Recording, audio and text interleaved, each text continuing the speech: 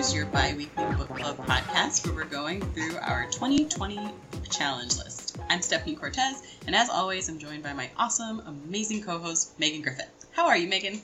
I'm good. How are you? Doing well. You know, plugging along. Yeah. What can you really say during quarantine? You're about to have a holiday, a long holiday, which will be good. Yep. We had a meeting. So we have a meeting every Thursday. We're testing this product that and program that we're hoping to roll out towards the end of July. Mm-hmm. And our project manager was like, hey, just so you know, I canceled the meeting for next Thursday. I'm out all week because of, and you know, we have the holiday on Friday. And our COO went, what holiday is coming up? And I just was like, oh no. I was like, oh, you sweet summer child. 4th of July is coming up, and I get it. I do. Man. Time is... Yeah. Like, what is time? What even is time? I don't know. Okay, so before we get into what we read for the podcast, I believe you were going to read Home Before Dark. I think that was your book of the month. Yes. Club book. Yes. And... if you like horror stories that are not like existential crisis horror stories, which we talked about quite a bit last episode, this book is so fucking good. It's like, so the book is about a woman whose dad passes away, and she finds out he leaves her this house that they lived in for 20 days when she was like 5 years old, and then they mysteriously ran out in the middle of the night, and he ended up writing this like bestseller Amityville horror type book about the house being haunted. And he makes her promise that she won't go back to the house. She doesn't believe that the book is true, but she doesn't really remember the time. So the book is told half, like every chapter's got like a few pages from his book, and then it's her going back to the house to try to figure out what happened in these 20 days. And you don't know if the house is haunted or not for a long time.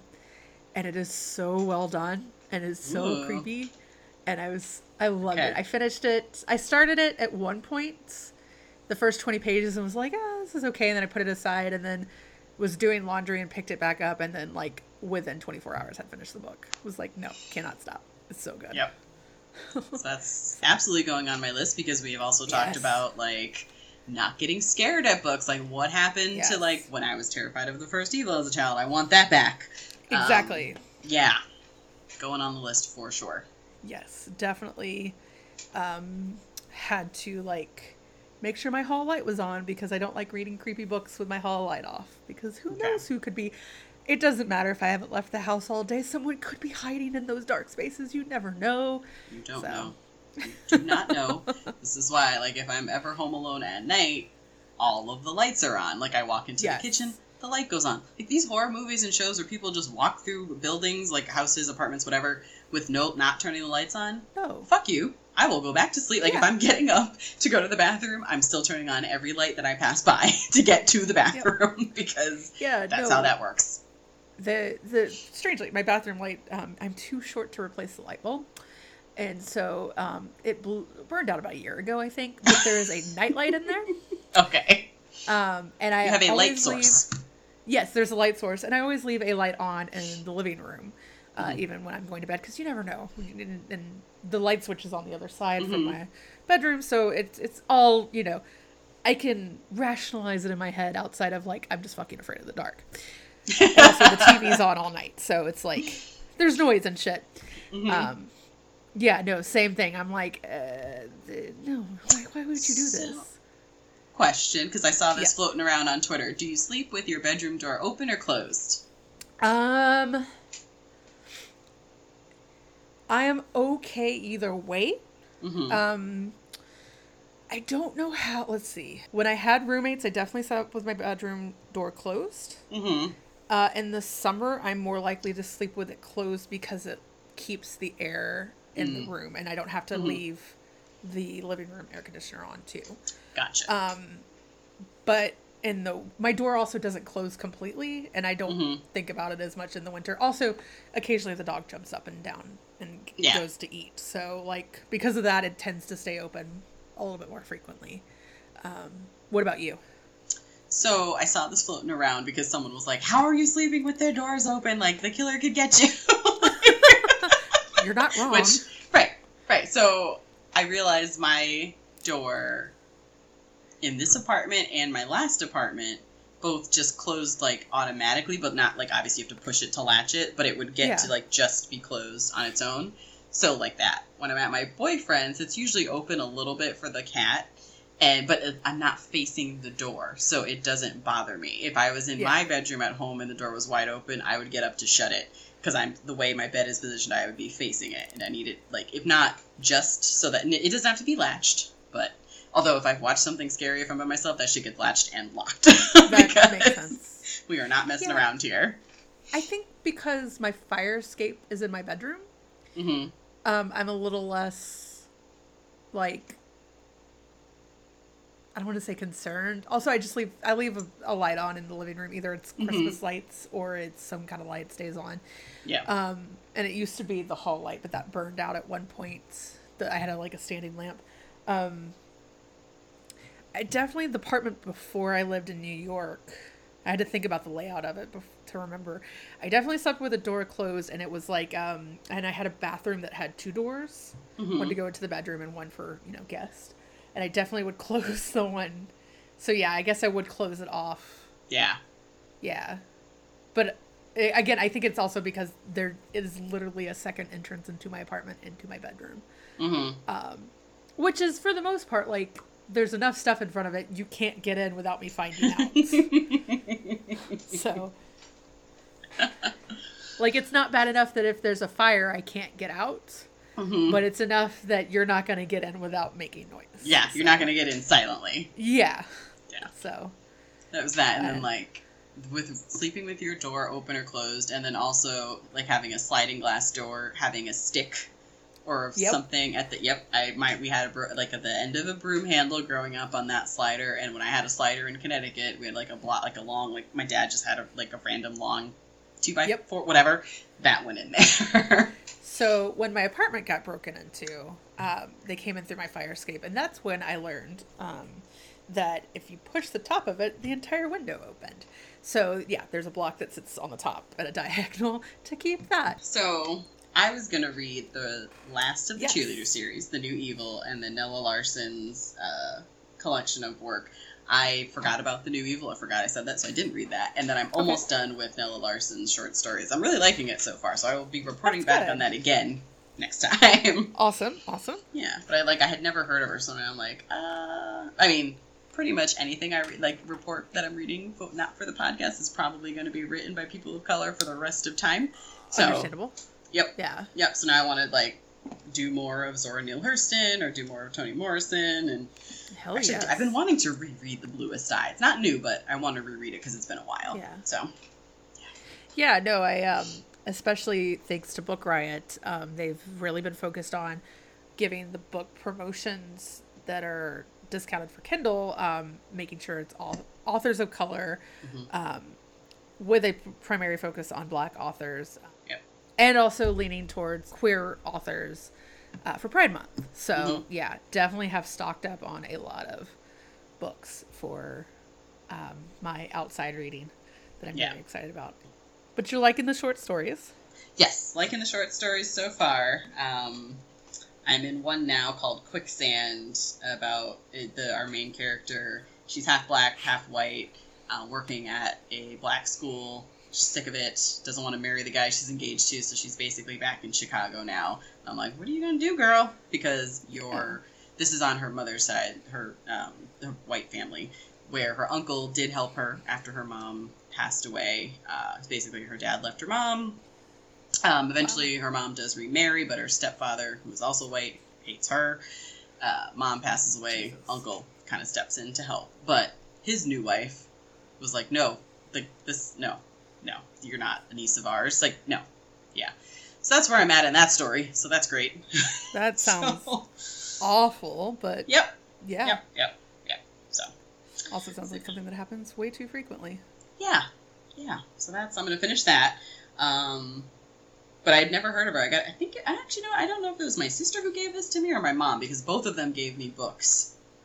because, like, we got together for my mom's birthday, my birthday, and Christmas, which it's my mom's birthday in November, mine early December, and then obviously Christmas. We got together in January. So it was like, here's multiple gifts for everyone, actually, except for my sister, because her birthday is in October. My stepdad's birthday is also in December. So we got together for everyone's birthday except for Tori's. Poor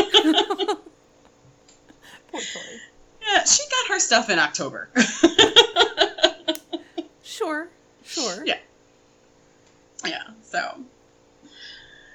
so that's what, so I'll finish those for next time. But so for this week, for the podcast, our challenge was a queer romance, and we went with This Is Kind of an Epic Love Story.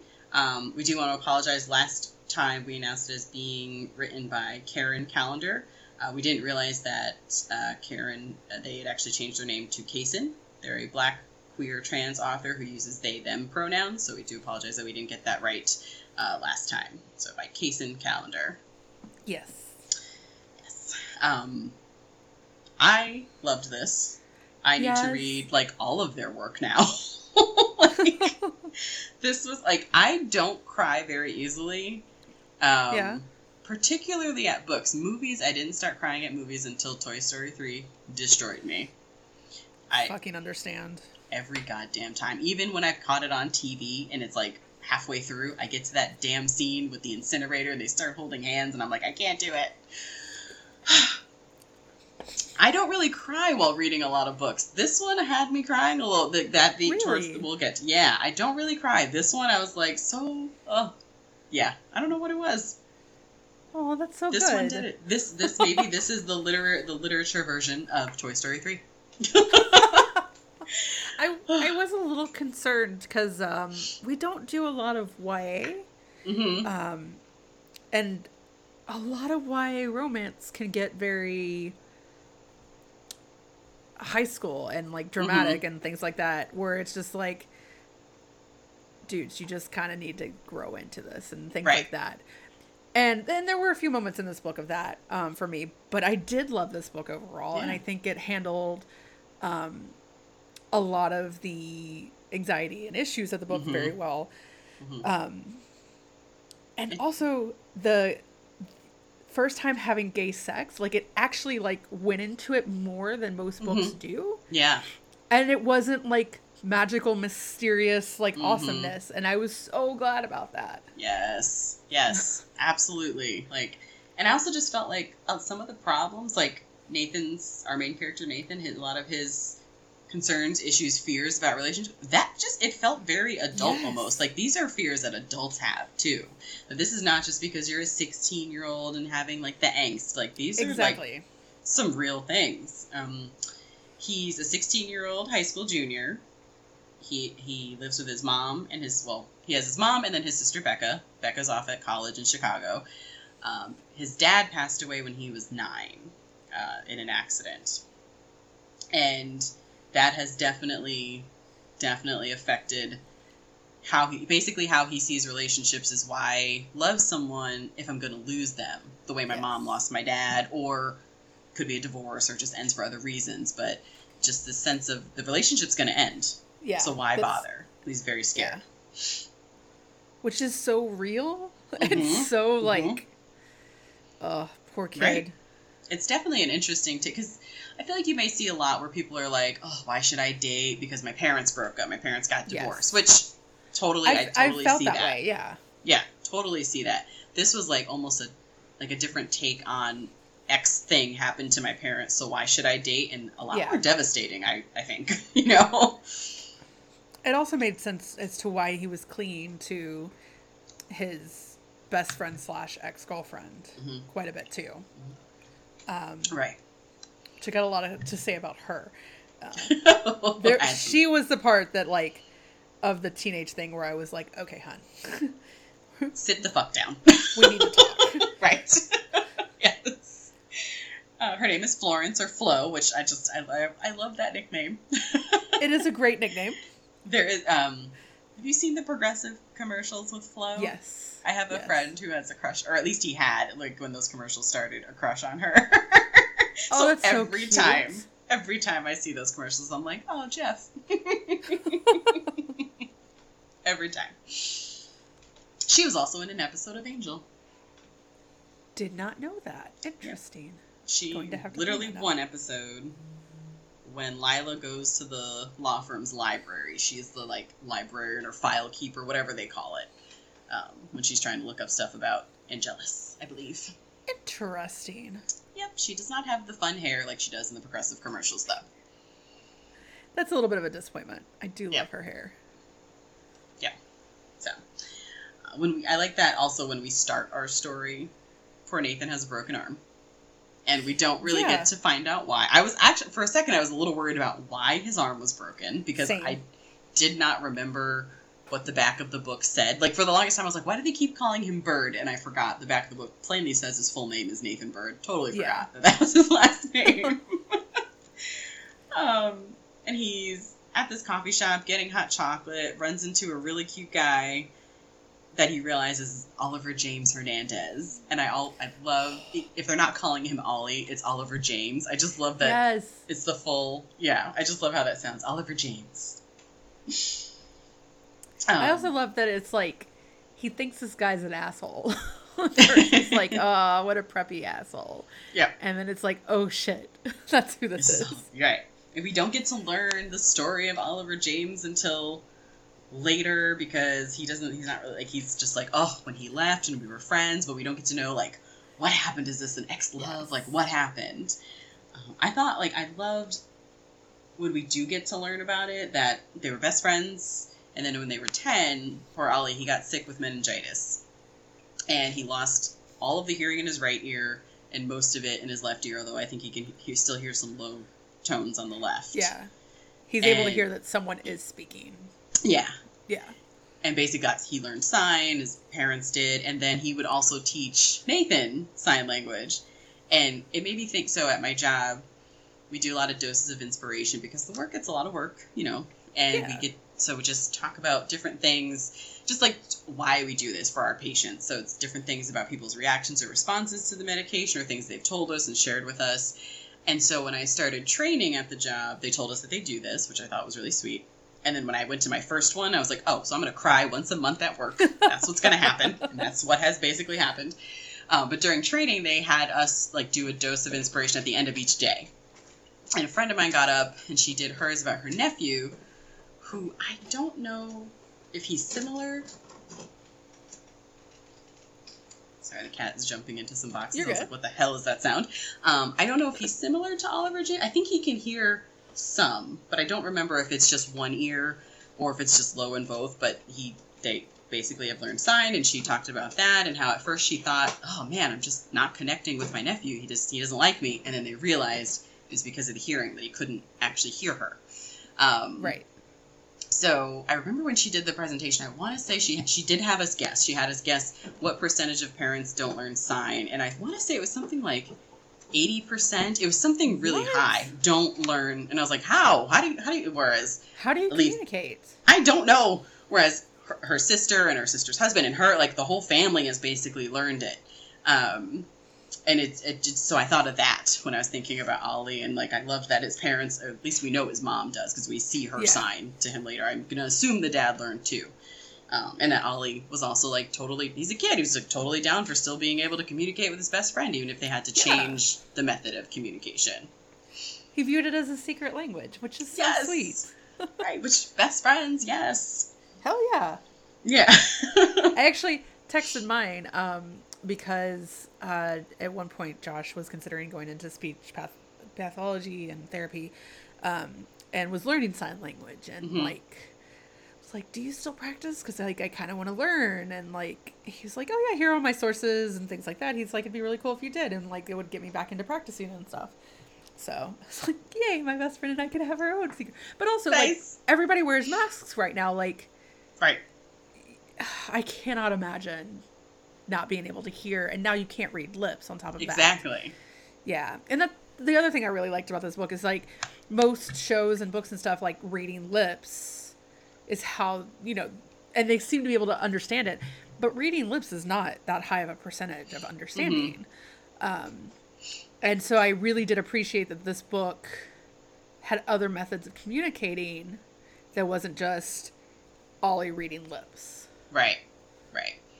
I also like the descriptions, too, of when he would sign or when Nathan would sign. The author's describing moving their hand this way or doing this gesture to mean this. And she's like, this is so cool. Thank you for doing this, Kaysen. Yes. I love that. I love that the way it was just folded into the story, and not like just a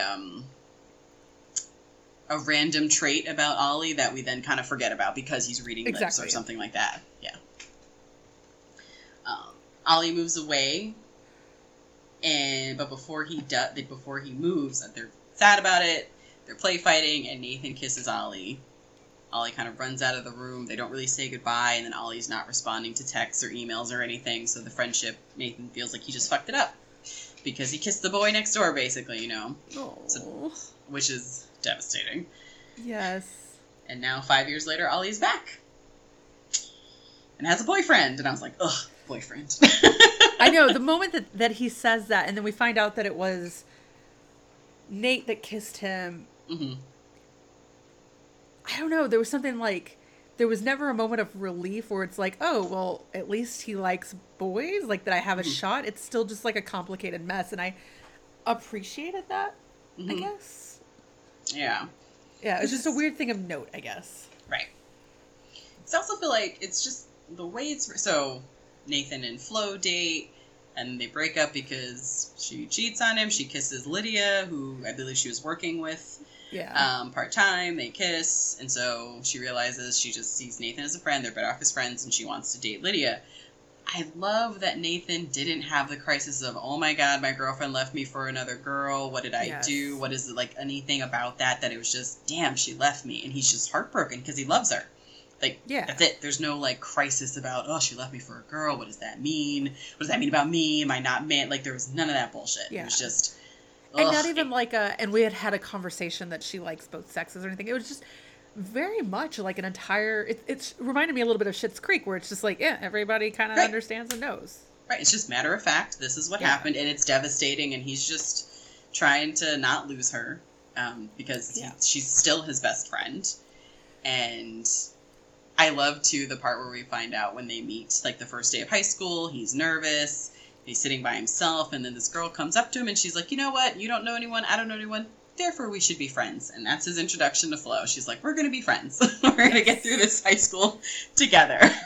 I also appreciate that she's like, and I won't be your manic pixie dream girl, which she's not. She's not. I highlighted the shit out of that one. I was like, yes. Yeah. I did have issues with Flo, but... I don't know if it's like my own stuff resonating through Flo. It's just like a lot of like, I get like it was a shit situation. She cheated and she's like trying to move everybody past that. It doesn't feel like she gives Ollie the time to like deal with the fact that his girlfriend cheated on him. Oh, Nathan? Yes. Sorry, Nathan. And like, she just wants them all to be friends and that everything's okay. And that like, I appreciate that at no point is he like, you owe me this space and things like that. I don't know. It just, part of me is like, it's handled well, but also it's really, really not handled well. Yeah. She just wants to she basically wants to go back to what it was before they dated, where they're best friends, and now she has a girlfriend. So before them dating, I'm sure it would have just been like, yeah, let's all hang out together and it would be fine. No awkwardness, but they did date. And she just wants to kind of get back to the before, because she doesn't want to lose him as her best friend either. But it does feel like she's just trying to force it along without, giving the time. Because it's going to take time. And as we get to see later in the book, where they're interacting, and he's not constantly thinking about, oh, I wish I could hug you, I wish I could kiss you, and I need to pretend and hide this so that she doesn't see my emotions. It's just, now we're friends because enough time has passed. We're back to just friends. I guess I couldn't separate whether or not Nate was reading too much into some of the stuff she did, or if she actively was trying to keep him interested in her just in case. Like, there's, like, some talk of, like, the way she would move her hand or things like that, and, like... But then she would then be like, you're not still interested in me, right? And I'm like... I don't know which vibe I'm supposed to be getting of like, is it Nate reading too much into it because he does still have feelings, or is it that she isn't ready to let go of this person having feelings for her? I don't know if I'm supposed to like Flo or not. I guess that's where I'm trying to get to at the end. Yeah. Or if it's like she knows he's still in love with her and she appreciates the attention. I don't know. Maybe, or like, because I do think she genuinely doesn't want to lose him as a friend. Yeah. And is like not doing a great job of navigating the after. Because there are times, because they do kiss at one point. Yes. Where she's still dating Lydia, and so, you know, this is what you did to him with Lydia. Yeah. What are we doing here? A lot. Yeah. I don't know. Because she says multiple times, I think it's at least once, that they're better off as friends. She loves him, but as a friend. Right. So then you could look at the kiss, and it's like, well, what's the kiss then? Is it to hold on to him because you know he still has feelings for you? Or is it just a weird lapse in judgment because of how comfortable you are with him? Especially because, like, she and Lydia eventually break up. And she mentions that, like, Lydia had been trying to break up with her for a while. And so, I don't know. Just something about Flo, especially how she reacts when he and Ollie start getting... Like, I understand... I totally get the third wheel. I'm afraid I'm going to lose... My best friend's best friend came back, and I'm afraid I'm going to lose my best friend. Like, I understand that as a teenager. But I feel like the way she acts when he admits that he has feelings for Ollie is weird. Yeah, and I was like, what the fuck are we doing? Because she... Yeah. Like, she tells him she needs time to process it. And... Sorry, cat's jumping up. You're good. I'm just, like, laughing at the term, I need to process it. Right. And I was like, what do you need to... For me, when I read that part, I was like, what do you need to process? You've moved on, you have your girlfriend, or did you just want to keep the attention from Nathan? Like, what is there to process? And then it was like, well, are we going to see you having a crisis of, oh my god, now he's interested in boys? Like, what was I? Which, luckily, we don't go into that. Yeah, because there's definitely a comment of, like, when she's trying to force him to find someone new to date. Yeah. She definitely mentions Ollie, too. And, like, I don't know, maybe there was a conversation where they both realized that they were bisexual and, like, it's totally fine. And, like, honestly, it's handled really well in the book. It's just, Flo is the oddball to me in this entire book. And that's all. I just don't know how I'm supposed to feel about her. And that never actually gets resolved because at some point she's fine and it, like, she kind of gets... not pushed to the back. I mean, like, he no longer has feelings for her like that, and she falls back into the best friend role, and that's great. And honestly, that's how it should be. Yeah. But I just feel like there's something that happened that didn't get resolved, and I don't know exactly what that is. I also, like, I did kind of feel like her reaction was not super out of, like, the blue, or, like, not out of the blue, unbelievable. Like, so, going back to, like, Buffy, when Willow is gonna start dating Oz, Xander is a fuckboy and an asshole, but he totally acts that way a little bit about Oz, like, a little bit resentful that his best friend is now not solely focused on him. Right. So maybe it's that, like, you know, now, like, there's someone taking up my best friend's time and I can't, like, she's not just there when I want her to be there. So maybe it's kind of like that, where I know she was worried about losing him, period. But maybe it's also that of, well, maybe that is what it is. Except for, and I get it, like, maybe we don't find words, Meg. It's not really stated directly that is his first relationship. I don't believe, but I get the feeling that Flo was his first relationship. It totally feels like it. It does. Yeah. And so, yeah, like, you know, if that's the case, we don't have a track record of seeing, like, how you are in a relationship. Do you end up blowing people off? We don't know. So, yeah, I guess that concern makes sense. Yeah. I like that idea more than just like, I don't know, I wanted to make her worse than she was, I guess. I couldn't figure out what vibe I was supposed to be getting. Yeah. So I was definitely annoyed with her. Yeah. Like when she shuts she's like, I need to process it, and then she's not talking to him. I'm like, are you fucking kidding me? First of all, you cheated on him, and he's still your friend. Yes, exactly. Like, I think that was part of my problem, is I was like, you don't get to play this card. Right. Exactly. Because, like, he went along with it when you tried to, like, force the friendship between him and Lydia, which I don't... This is not going to work. And it doesn't. Like, the scene... Like, when they're in the comic book store, and she's sitting with them, and then she leaves them alone, and she gives Lydia a pointed look, and it's clearly a look to let us know, and that they've talked about this. She has told Lydia she wants them to be friends. She wants Lydia to try. And she's now, like, stepping away for her to do that. But it's like... Because also from Lydia's perspective, this is your ex-boyfriend who probably still wants to be with you, but now you're with me. Like, is he going to try to get between us? Like, I could see Lydia also being uncomfortable with the situation. Yeah. And she I was. think that's part of why she probably broke up with her, honestly, is... Well, that, and she did tell Flo she wanted an open relationship. That's true, too. Yeah. Which is, something interesting to talk about as a teenager.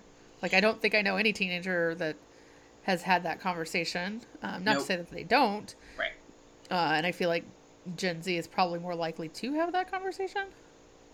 Maybe. Because when I was a teenager, it was definitely like, oh, let's be together forever and get married, and that's it, and it's you and me, and because that's also what you see, though, on TV. It's like, you're together, and it's just you two, and that's it, and then you have some angsty breakup, and maybe you get back together. Who knows? Yeah. Open relationships are hard. They are.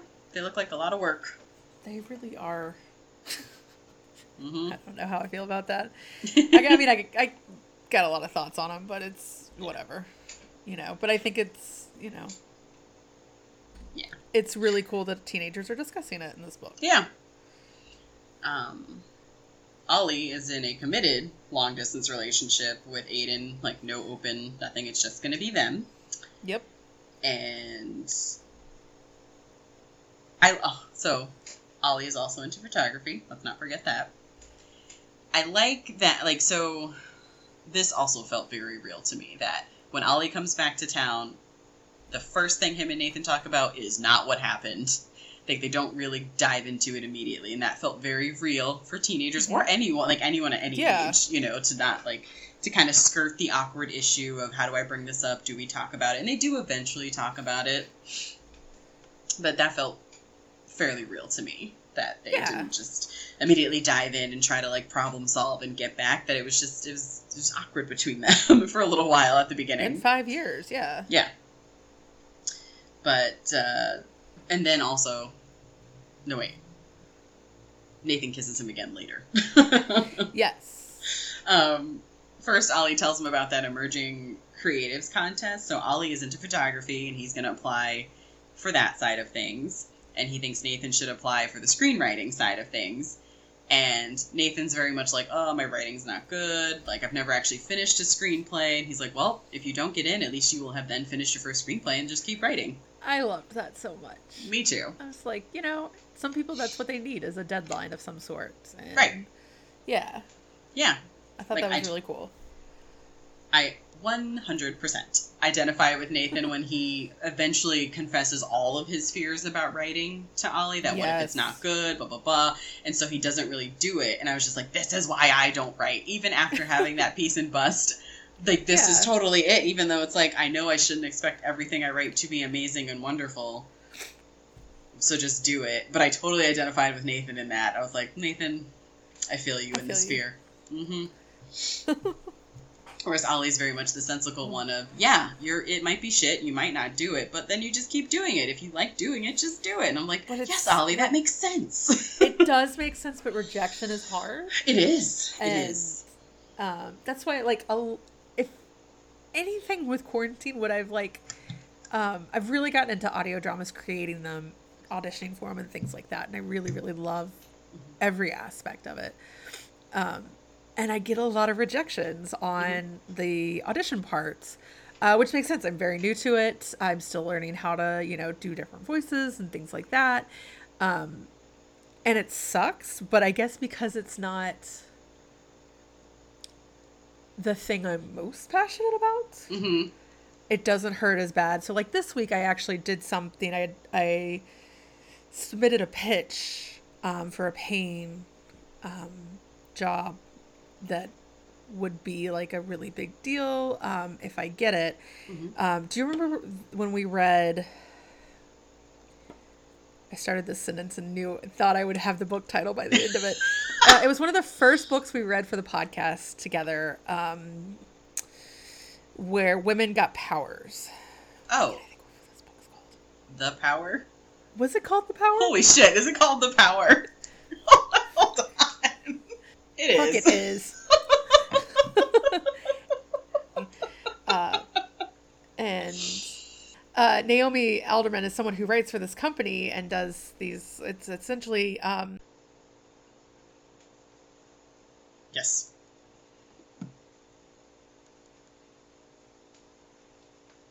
Stories for while you're exercising, eventually, or adventures you can go on and things like that. Like the main one is Zombies Run, and they do a lot of like side races and things like that, and they're trying to expand more and hire more people to create things that are less zombie related and other kinds of genres.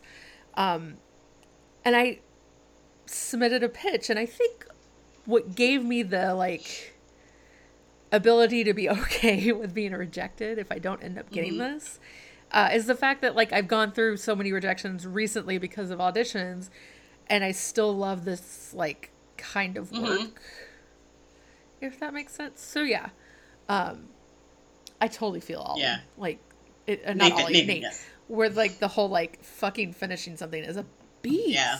Or even starting, because I remember there's one part where he's got a whole list of ideas and he can't figure out what to do for the emerging creatives for the prize. Is you get to go to New York for, is it all summer or a couple weeks? Yeah, it's like a summer class, so at least a few weeks. And if you win, it's all paid, so that would be obviously the ideal. So even starting something, it's like, oh, well, what if it's not good? I totally do this to myself where I talk myself out. And then, like, having the piece and bust, that was the first one I had submitted to them. So it almost feels like, oh, that was great. Should I just quit while I'm on top? Where, like, the first thing I submitted got accepted and not do anything else? Like, no, the answer is no, I shouldn't. I should just... The answer is no, you can write, and you should be fucking writing more. Yeah, but I feel that stress. Yeah. And, like, Ollie speaking, I was like, Ollie, you were speaking to me, and I know these things.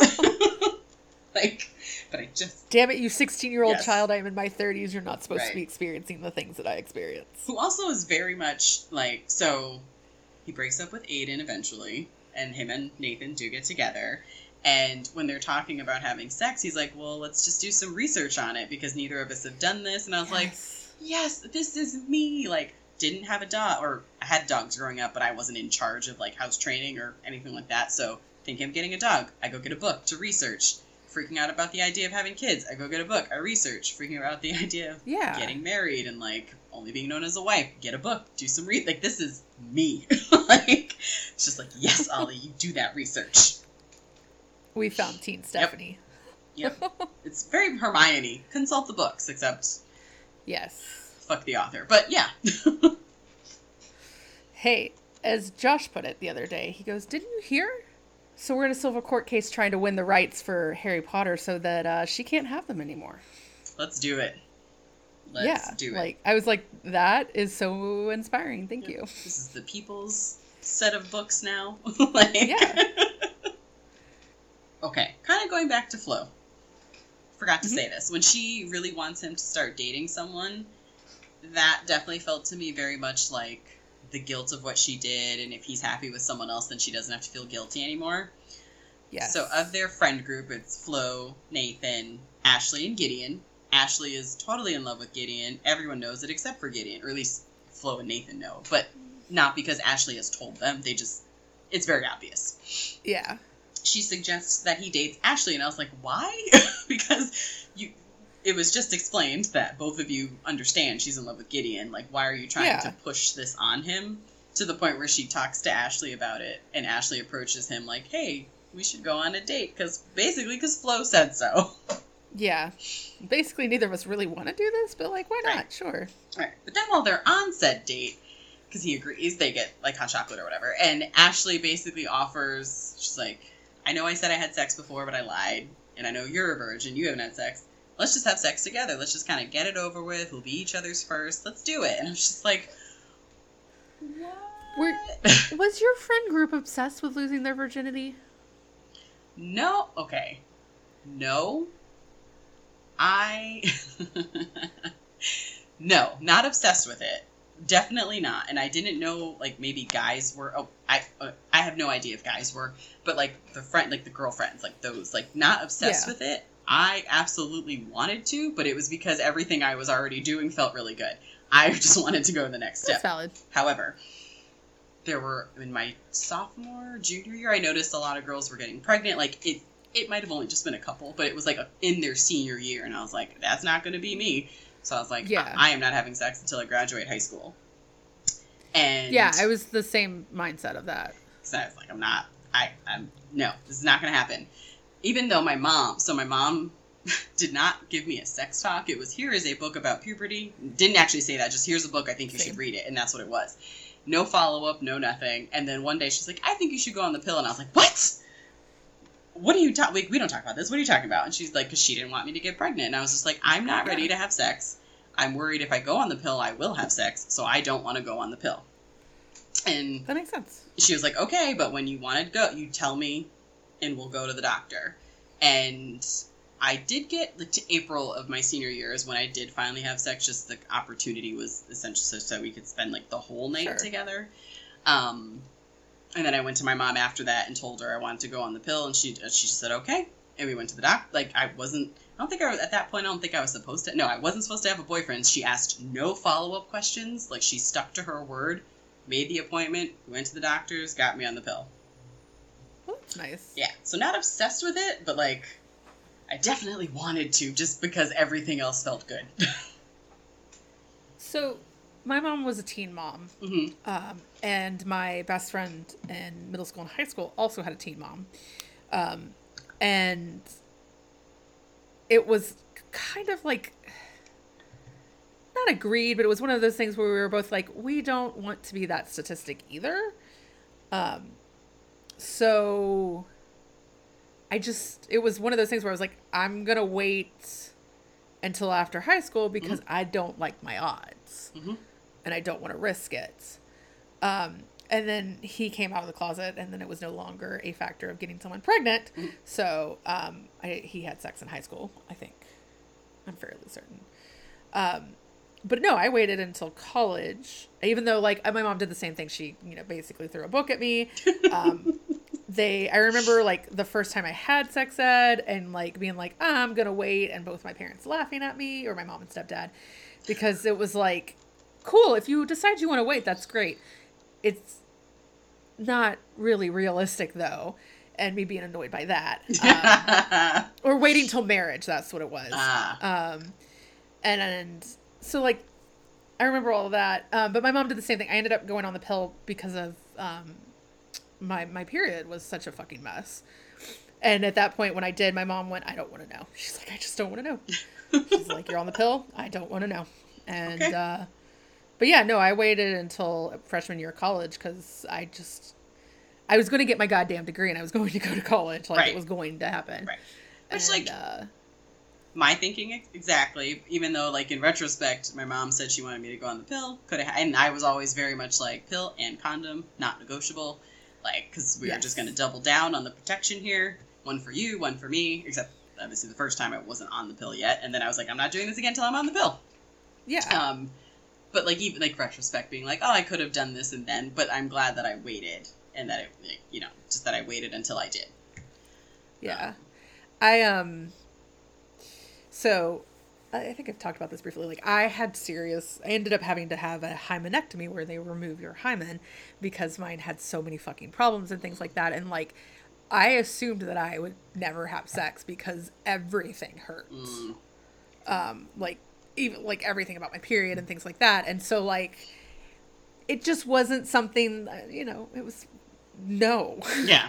Like, yeah. So, I guess in hindsight, I guess it's good that nothing felt good to me. Because it was the fact that I waited until college a lot easier. Mm-hmm. Yeah. And yeah. But it was never because of the stigma of, like, I didn't give a shit if I was a virgin or not. Mm-hmm. And that seems to be a big deal in this book. Yeah. It's like, and I think part of my annoyance is more with the fact that I've been watching a lot of Degrassi, and that's, like, such a teen sex-focused show. And every time someone has sex, they have a pregnancy scare. But that being said, like I said about this book, like, the way that they actually handle the guy's first time, I think is done incredibly well compared to how most books handle it. Mm-hmm. And the fact that he didn't have a good time the first time. Which, you know, that happens. It felt so fucking realistic. Yes. And that, like, that he's nervous. Like, Flo, when him and Flo are dating, she wants to have sex, and he doesn't because he's really worried about how that's going to change things. A valid concern, for sure. And he's worried about the same thing with Ollie, and then it's also still the whole, like, if I let someone in and then I lose them, what's the point type of thing. The fear there. So when they, like, there's like a time where they, like, almost at Gideon's Halloween party, which, like, I love how it's just like, it's the obligatory teen movie wild party because he's super fucking rich. Like, but and then they, like, so also, just to back up really quick, with Ashley's crush on Gideon, and she goes to Nathan, for advice on how to tell him, and his advice is to do a freaking say anything giant grand gesture with a sign in front of, like, not the entire student population, but it's lunchtime, so it seems like the entire school. What? Why, so Nathan, I think why? you and I are both sitting here being like, no, this is a bad idea. But prom invites and shit like that have gotten so big and so annoying, and, like, yeah, that's true. You know, actually, the bigger the better kind of thing. And so it felt real because of that. I forgot about that. It was a big anxiety thing for me, and, like, that is something so personal that you need to know. If you're going to do something like that, if you're going to make that public of a gesture, you need to know that the answer is going to be yes. Yes, absolutely. And that they're okay with that. Right. As soon as she, like, called out his name across the, like, courtyard or wherever, I was like, no, please stop doing this, please stop doing this, please stop doing this. Actually, no. I was like, this is, nope, Because to Nathan and Flo, it's very obvious that she has a crush on Gideon. I didn't get the sense that either Gideon knew, or if he did know, that he didn't feel the same way about her. And I was just very nervous for the response, and apparently Gideon didn't know, and, like, hadn't picked up on any of the obvious clues, and was caught up. It's very realistic to do. dudes. 1,000% it is. Yeah. But, like, his first reaction was he's caught off guard. He, like, lets out a little bit of a chuckle, and I don't think he was laughing at her. It's just that nervous, what is happening energy. Exactly. And unfortunately, other students took that lead and just laughed at her, and she's embarrassed and runs off. But then at the party, they've apparently patched things up enough to the point where, at least when they're drunk, because again, this is the obligatory teen movie party scene, and there's alcohol somehow. Whatever. And they're also staying overnight. Yeah, and his parent, like his mom, who, by the way, he has a 7 p.m. curfew. She's cool with this. Right. Because it's just one night, which I'm just like, but you have a 7 o'clock curfew. Yeah. 7. Now, I did not have a curfew when I was growing up. Not to say I was out at all hours. It was, you need to ask me where you're going, and we need to talk about the time. Same. And then if you're not home by this time, there's a problem. So it was definitely a case-by-case thing. Yeah. Yeah. But, yeah, so Gideon and Ashley are drunk, and they basically shut Ollie and Nathan up in a room. because Ollie confided in Ashley, and I was just like, this is a lot. I really appreciated that Ollie confided in Ashley, and that, like, it's not just Nate's friends. Yes. Like, Ollie has integrated into this group. They're his friends, too. Yeah, I really did appreciate it from that standpoint. But yeah, like the whole, let's lose our virginity at a teen party. No. And they don't, but it's more because Flo comes in, and because she's like, this is fucked up. Why did you lock them in here? And then it's like, oh shit, I totally interrupted something, and now I am sorry. I appreciated that all around. I don't know, I feel like Nate's concerns are very, very valid, and I do think that Ollie takes them into consideration very well. Yes. Yep.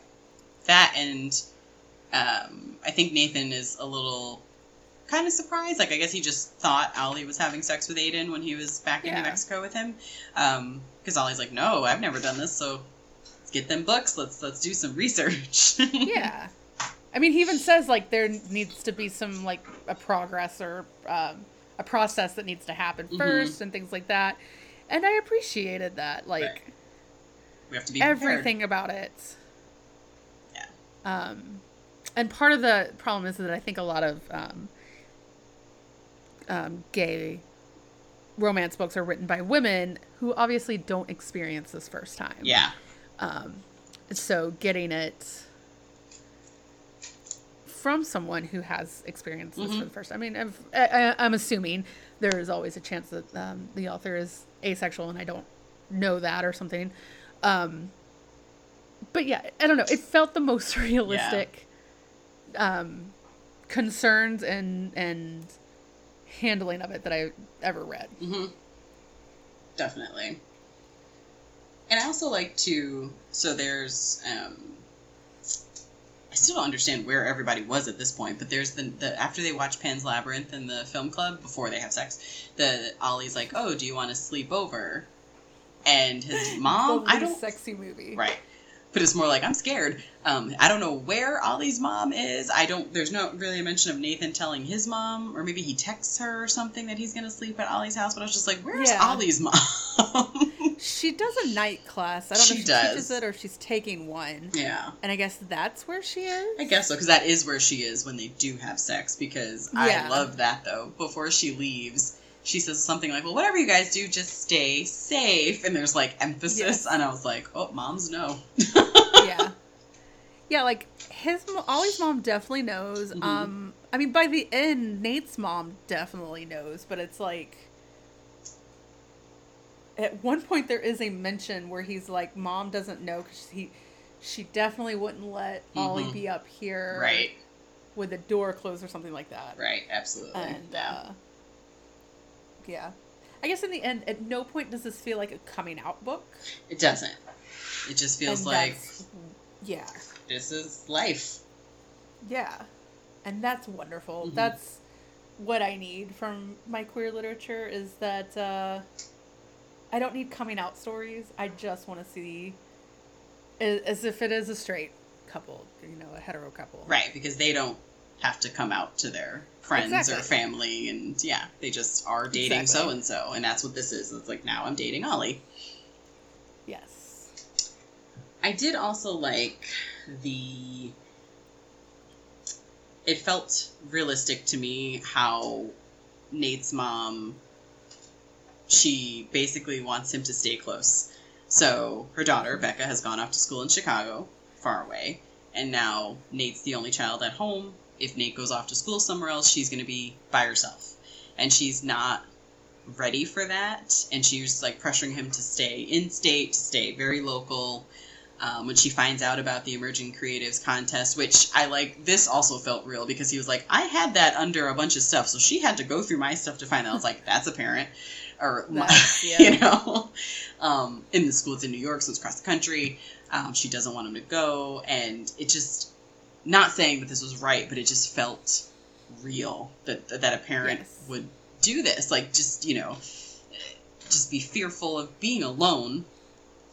And then also the combo of, well, what if something happens? Well, I mean, any parent's going to worry about what if something happens to my kids.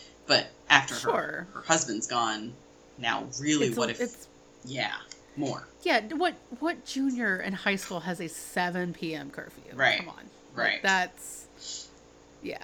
Right. I did like, so at Thanksgiving is where, so Nathan and his mom have an argument.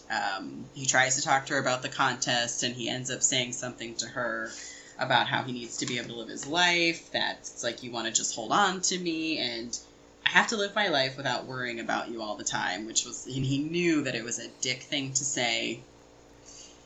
It's a little bit true, though. Yeah. But it is, I mean, yeah, there are ways of phrasing it that is less, like... dickish, yeah, less hurtful. Yes. And they don't really talk about it, so that's in October, I think. And then Becca comes home for Thanksgiving in November, and that's when he finally is able to apologize to his mom, and she knew, like, she understood what he was saying, that he wants his independence, and that he doesn't want to... She understood the realness of what he was saying, basically the truth behind it, and that he was sorry for the way that he said it. Yeah. But that they have a moment where she's talking to him, and he's like, well, how do you do this? How do you, like, love someone, let them into your heart, basically, to lose them? And she's like, listen, I would do everything all over with your father if given the chance, even knowing that I was going to lose him, because the times we were together were just great. And I was like, that's where I was like, oh, and now I'm crying. Yeah, no, I can see that. I feel like that was a very good moment, and it's something that, like, even at 32, I needed to hear. Because, like, I definitely am someone who am very quick to be like, you know what? I don't think this is worth it. I've gotten hurt enough. It's fine. Like, I'm out. And that's not necessarily the way you should go about it. Right. Plus, this is also after him and Ollie have sex, so it's not like all of a sudden they had sex and now everything's perfect. Nathan still has these fears, and I also thought that was very real, because sex isn't just going to make those fears go away. It might actually make them worse, you know? Exactly, yeah. Like, I don't know. Here's a little bit more about me that people probably want to know. After the first time I had sex, we broke up a month later. And it wasn't anything necessarily related, but, like, it definitely fucked with my head for a little while. Like, I totally got where Ollie was coming from, like, being afraid of someone leaving, you know. Nathan, God damn it, why do I keep doing that? I think I just really like Ollie's name. I do too, yes. Although, our friend Ollie is going to hear that and be like, hey, that's me. No, our friend Ollie's a jerk. Just kidding, Ollie, I love you. I know, we do. And then Nathan's fears, unfortunately, are slightly realized in that Nathan's dad still lives in New Mexico and has been wanting him to come home. Ollie's dad. Damn it! I did the opposite! Ollie's dad. So when Ollie originally moves to town and he's still dating Aiden, he tells Nathan this, and Aiden obviously also wants his boyfriend to move home. But then Aiden also gets super clingy, like, angry if Ollie's not answering texts right away, and also Ollie clearly has feelings for Nathan, so he breaks up with him. But his dad still wants him to move home, so Ollie comes to talk to Nathan after he gets back from visiting his dad for Thanksgiving, and he's like, I have something to tell you, and I was like, God damn it. And it's dad wants him to move home, which is not anything different than what we already knew, but Ollie's crying, and it's clearly, oh, you're going to move home, and his mom agrees because the school had a great photography class, and he had a mentor there who was going to help him, and it is a better opportunity for that side of things, and then to get into colleges and stuff, and... Yeah. You got to think long term, right. Unfortunately, at that age. Right. And Ollie is like, oh, we can do long distance. Ollie tells, like, he did research on long distance, because that's Ollie. And Nathan, Nathan says, I don't want to wait for you. And Nathan's like, it's not going to work. It didn't work for you and Aiden. So it's not, and Ollie's like, but you're not Aiden. This is different. And he's like, no. And when he says, or texts, I don't want to wait for you, I was like, God damn it, Nathan, my heart. So. I know. I get it. I have been in a long distance relationship, and they're fucking hard. Mm-hmm. They require work from both sides, right. and it is easy to get jealous of someone who's in a new situation and things like that, and like trying out things. But it's, communication's key. And right. and setting boundaries and things like that. Right. And Nathan does also, I'm sure, he asks if Aiden is why Ollie wants to move Yeah. home, and Ollie's like, don't do that. But I'm sure Nathan is also like, well, you're going to be around your ex-boyfriend, and it's not going to work. Yeah, So let's just stop it now. his fears are very valid. And I do like that Aiden isn't a factor here, but his fears are valid, you know? Yep. So he ends it, or Ollie's like, you know what, when he tells Ollie, I don't want to wait for you, Ollie's like, you're right, let's end it now. So they're done. And the plan is for him to move after the holidays, after Christmas. And,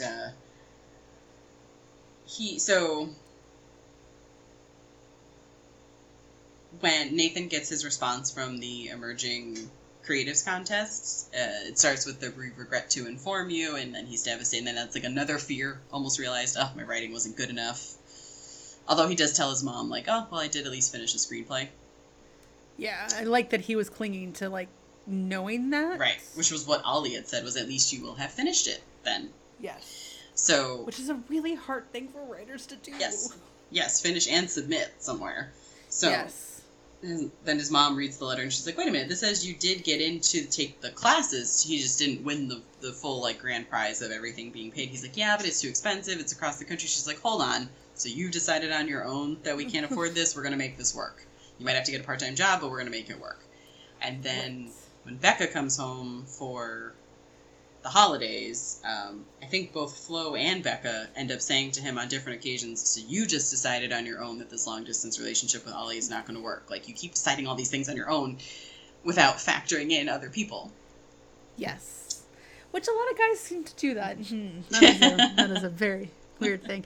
Yeah, and I like that both of them, both Flo and Becca, are both like, you know, maybe you're not endgame, and maybe this is only for now, or something like that. But, like, I think you might be endgame, and, you know, you don't get to decide that. Like, that's something you just have to go through a process. Right. Even if you're not the endgame, you're happy now, so why not exactly take the chance, try to put in the work, and make it work? Because, I am very much, like, Ollie in that standpoint, where I'm just like, I want to know that this is going to be a long term, or like this is going to go some distance, and like I don't necessarily need to know that it's going to work out until I die, but like I need to know the effort is worth it in the end. Yeah. I also liked how, and identified with this, more so when I had cable, but Nathan's mom will a lot of times just be sitting on the couch watching Friends because it's just on. That mine was Bones or Castle because it was on TNT a lot when I had cable. Yeah. Like, I would just turn that on. Now with streaming, it's like, oh, I can just make a more conscious decision for some reason, even though it's basically the same thing. Yeah. But Nathan, Becca, and their mom end up watching the series finale that Nathan had somehow never seen, and he gets the epiphany of how to try to tell Ollie, like how to tell Ollie he's sorry, how to tell him he wants to make it work, and it's his grand gesture, which I thought was really cute. Yes. And it was that he was going to give him a copy of the screenplay because the screenplay is inspired by him. There's totally even Becca says something to him at Thanksgiving about, oh, good ending or something like that with the character, with Ollie's character. And he's like, that's not Ollie. And she's like, yeah, sure, okay. And it totally is. So he brushes over, and then Ollie's not home. And he's like, oh, I didn't factor that in. And I was like, yeah, this is more realistic than the grand gestures where, yes, the person's there waiting for you. And then when he finds him out and about, he does find him, Ollie's angry and is not readily saying, yes, I'll read your script, which he also hadn't factored in. Also realistic, because you really hurt him. Yeah. Like, Ollie's anger... because this is now twice that, like... Yes, I think we skipped Nate has over gone that. hot and cold on him, and, like, that without any kind of communication. The first time was after the kiss after he moved back, and, Ollie was, like, thought he had done something wrong, and really it was Nate trying to figure out, like they both were having just fucking talk. Right. But unfortunately, Ollie was trying to. He was texting him, and he wouldn't respond, or he would avoid him at school, and then when Ollie does... like, I think confront him eventually. He's like, I do need some space. Or Ollie asks if he needs space, and Nate says, yeah, space would be good. I have all the friends that I need. And I was just like, whoa. Yeah, that was such a shit thing to do. Yeah. And then when he does apologize, Nate's like, that's some shit that, like, something that my dad would say to my mom. That's the way he talks to her. Don't talk to me that way. And I was just like, oh, yes, Ollie, you stand up for yourself. Yes. But then he does read the script. I was actually really comfortable with the fact that maybe Ollie wouldn't, or maybe this would not end, or maybe this would, like, have an epilogue of, like, both of them in New York, because, like, we don't really find out if Ollie made it into the program or not. We do after. After he reads the script, we find out he did. Oh, totally missed that. Yeah, okay. It's after, though, but it's up and, like, to the grand gesture, we don't know if Ollie got in. I was okay with him coming to terms with, like, you have to take these risks, because otherwise, like, what's the point in life? I mean, I'm very glad that Ollie read it and that, had a happy ending, but I was also very comfortable with the idea of an ending where it may not have been this epic love story. I kind of thought it was going to be just because of the name of the book, even though the title of the book has already been said. Flo called it an epic love story when they... Oh my god, I forgot about that, Yeah, like when they first kind of started dating.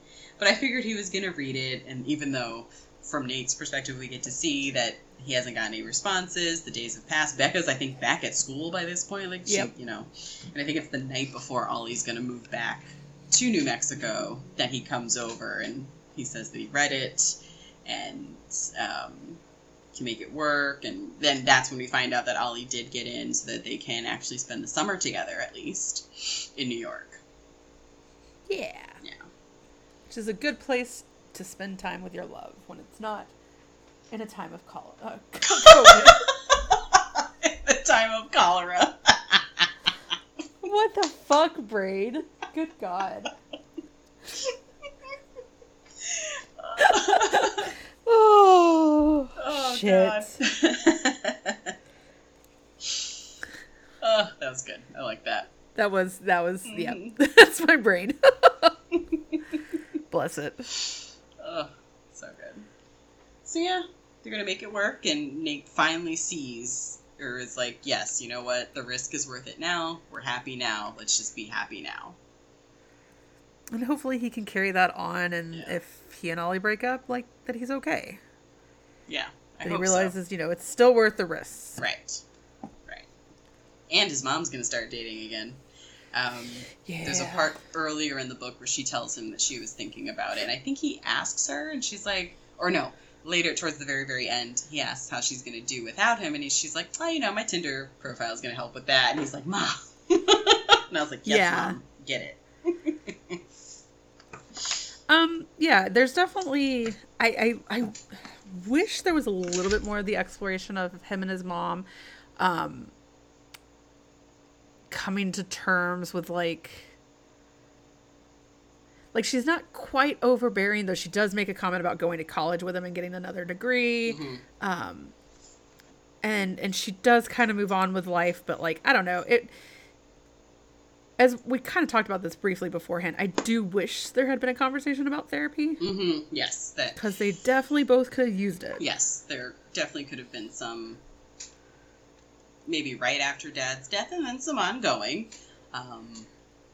And then definitely, I think that would have probably, if they hadn't done it up to this point, like in the book, I think it could have probably helped really mediate that conversation where Nate tells her that he needs to be able to live his life without worrying about her. I think their therapy would have helped that be said in a better, less hurtful way. And then a productive conversation at the time. So, yeah. But all in all, I really liked this. Really, I did too.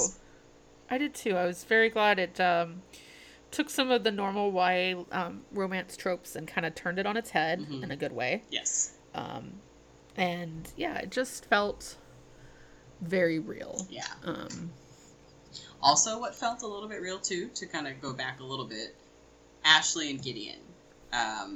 Oh God, yes. Over Thanksgiving, Flo and Nate are out, and then Gideon comes to join them, and he's like, oh, Ash isn't talking to me. This is after her grand gesture and after the Halloween party, but she basically, like, said she needed space because he doesn't feel this way about her. She just needs space, and he's like, I don't know what to do. And when they're talking, he says something like about that I have a reputation, and they're like, what? And he's like, because he's popular, he plays sports, he's on student council or whatever, and they would expect him to be going out with a certain, like, the head cheerleader. Now they were just like, dude, what the fuck? What is wrong with you? And I think he realizes he was taking Ashley for granted because there's a scene earlier in the book where she's holding his hand and he's crying, and he doesn't tell. The other two don't learn what's going on, and it's not until this scene where he's talking to them about her that he says his mom is sick, and that's the first Flo and Nathan are hearing about it. But then Ashley was helping him with this, and we don't actually learn more about that. But I think he finally realized, like, A, shut up about your stupid reputation, and then B, you're taking, like, you spend all your time with her anyway, like, what? And if you don't see her that way, fine. But, like, you have to, like, respect how she's feeling and her space. But then they do get together because I know this is Nate and Ollie's epic love story, but they do also get together, Ashley and Gideon. No, and I do definitely appreciate that as well because it's, you know, Ashley's going through a lot, and she is basically a fill-in girlfriend for Gideon and recognizes that she has these feelings and that she wants more. She wants it more official. And I don't know. I really appreciated the way theirs ended and that, you know, they're both happy. And I hope his mom ends up okay too. Me too. I'd appreciate another book in this world. Like, not necessarily like a Nate and Ollie story again, but like Ashley and Gideon's, maybe something about Flo. Like there's a couple of YA authors that do that where it's like they take a side character and make their book the sequel book, you know, about them. Right. And I actually would really appreciate that if that happens. Yeah. I would definitely pick up a copy. Yeah, because Flo actually isn't dating anyone at the end of this since Lydia broke up with her, and then she's just not dating anyone. And I don't know, I kind of would like an exploration of maybe like Flo feels that she needs to date and that this has been like a happy single kind of thing. Or something, I don't know. Yeah. But all in all, loved it. Yeah. I'm really glad, because I was a little worried when I was like, oh yeah, this isn't YA. Yeah. But yeah, no, I agree. It was very well done. Yeah. Handled a lot of things that I think even adults still have to struggle with. Yes, absolutely. So, yeah. Oh, we did kind of actually skip over. There is a little bit of a coming out. It's when he's finally talking to Becca. She's at school still, and this is before anything happens with Ollie, and she asks, and I think she just flat out asks him if something's going on there, if he likes Ollie like that. And he just kind of ends their video call, so she texts him, she calls him, he's not answering, so she calls their mother's phone, and she's like, I really need to speak to the best. Right, so mom comes upstairs, she's like, it's your sister. And she's just like, Nate, I love you. Like, and if you like, and if you like him, you gotta tell him. Like, it's just, it's not like, oh, how can this be? I do wonder if Becca knows about what happened when he was 10, or like, I don't always like kind of saw it. Maybe not like not Nate telling her, but like, I think she says something that she had wondered because they were always so close, but she didn't know about the kiss when they were 10. Yeah. So yeah, but yeah, there is that little bit coming out. Yeah. And then she's just back into sister mode of giving advice. Like, if you like him, you gotta tell him. Like, exactly. Come on. Which is also what Flo had been saying. And then when his friends find out, Gideon says the same thing. And he's like, why is everyone saying that? And Flo's like, because we're right. Because you have to. It's so good. Yeah. It's so cute. It's so good. Sorry. I also like the cover of this. We haven't really talked about it much. Oh, yeah. Just like the casual comfort of them on a couch, arms slung over. I really dig it. I think it's super sweet. Like, you don't need massive gestures. Right. It's great. And it's really, because like one of them is laying so that his head is kind of hanging off the couch and his legs are up on what would be the wall, and the other has his head on his chest. And it's just like a very comfortable, chill, we're hanging out, like, we're comfortable with each other. That's the point of a relationship that I want to be in. Like, I'm really not looking forward to dating again and getting back out there and stuff like that. I just want to be able to chill on a couch and be like, you know, someone's head is in someone's lap and just relaxing. Yep. It'll be fine. Yeah. I just want that date. Yeah. Let's figure out if we work that way. Yeah. And if we do, cool. Right. We can do food next. Yes. Let's start with the priority here. Yeah. Nice. But I do definitely plan on taking some time to... I did know a little bit of ASL. Like, I used to be able to do the alphabet and knew a few words as a kid. And then when the twins were in daycare, my mom's twins, they were taught a little bit of it. Which, because Mackenzie kind of struggled to communicate for a while, that way she could at least tell us, like, she was hungry and things like that. So, yeah, like, I love it. And especially with the masks and stuff, if I can get to a point to help someone or, like, communicate with someone who maybe can't hear well, but, like, we fucking need to be wearing masks. I'm sorry. We do. Yeah. Yep. So, before we get into what we're reading next for the podcast, do you know what you're reading next that's not for the podcast? I do. There's so many other books that I should read first, and I probably will read some of them, at least one of them. But as I was very excitedly woken up this morning to an email where I got an advance copy of Alyssa Cole's new mystery thriller novel, When No One Is Watching. It comes out September 1st. I am so flipping excited. It's like Rear Window meets Get Out, and I am so ready for this. In Brooklyn. So Nice. It's like 3 things I love. Yeah. Well, that's awesome. I didn't realize that's where it was So. set. I'm very excited for you to report back. Or, Yes. yeah, I want to hear what you think. I'm very, very excited to read something of hers that is not her romance stuff, which I do really, really like her romance stuff. But I love when people branch out into other things.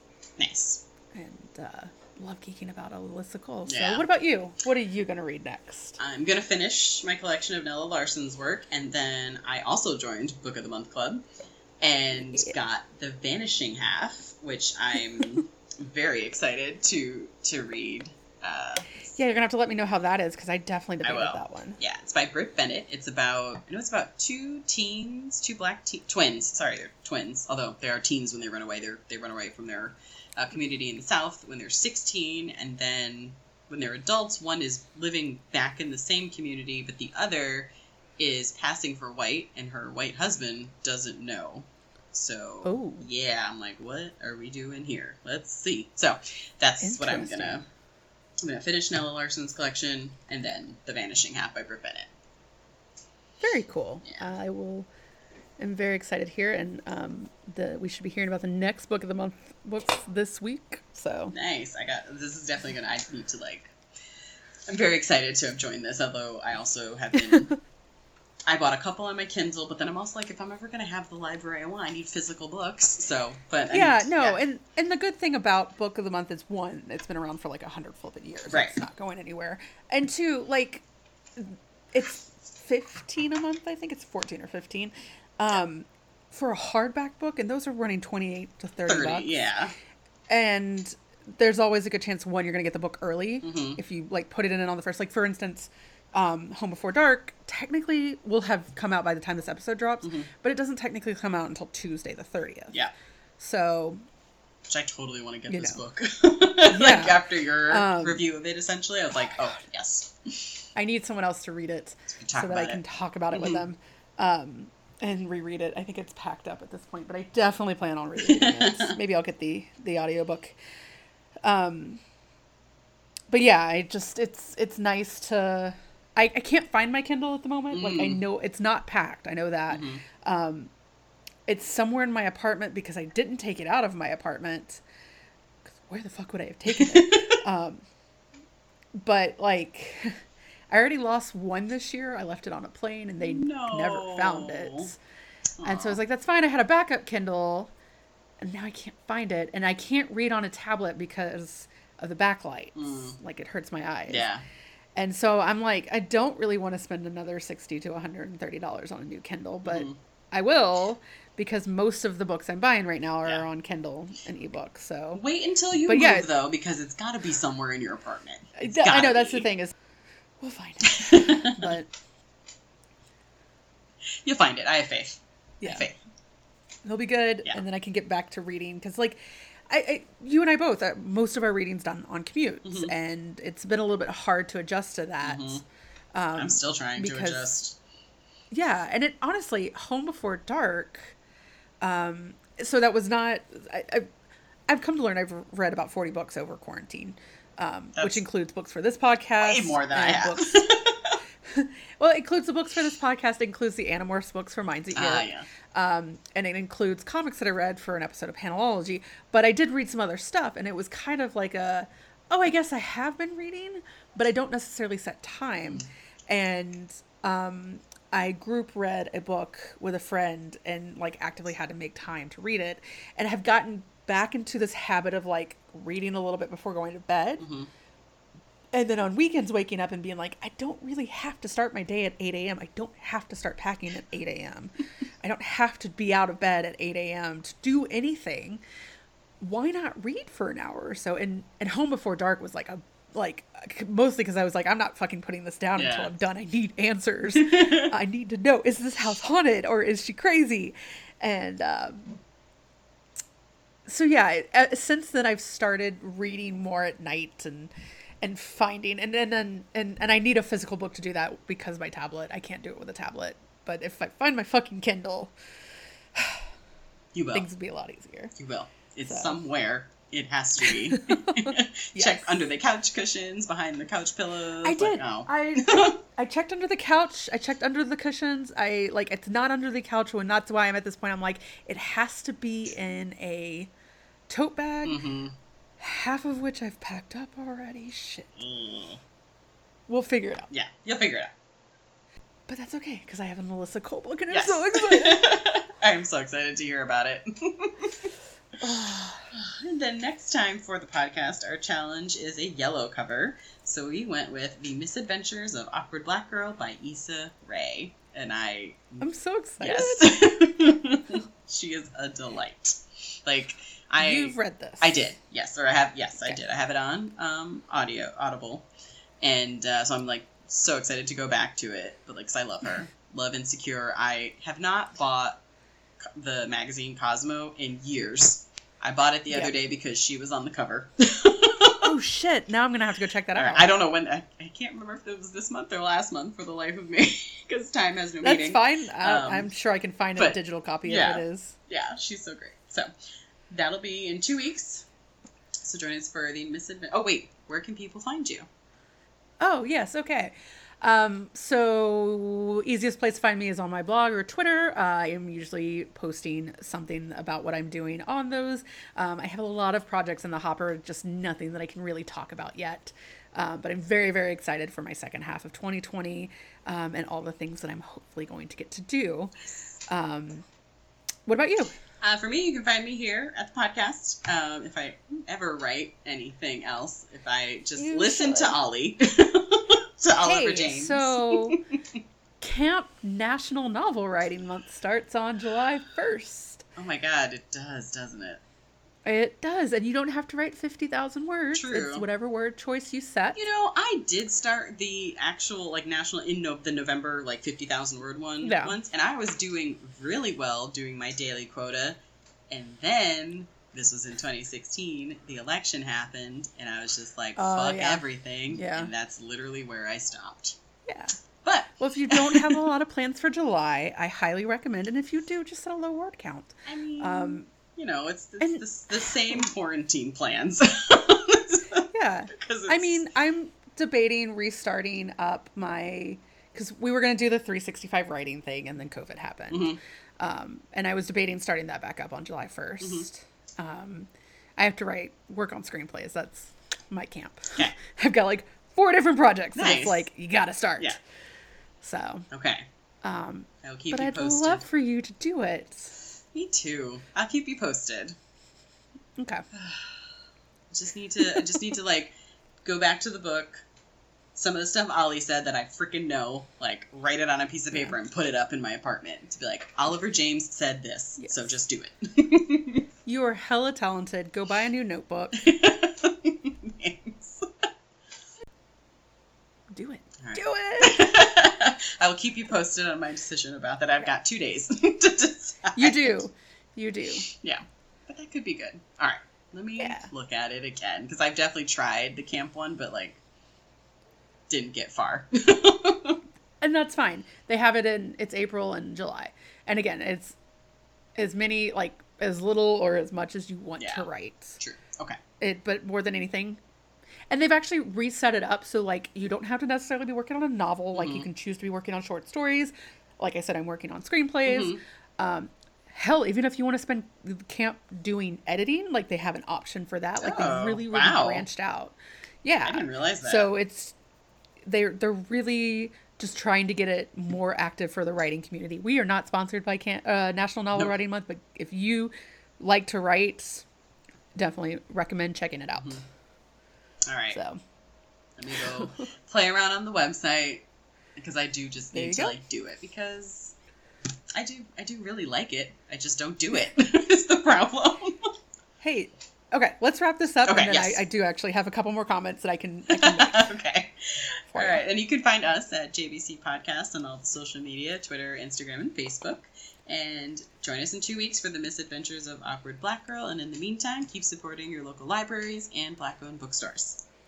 And stay safe out there. Stay safe. Wear a mask. Brush your teeth. Yes, absolutely. See you in 2 weeks.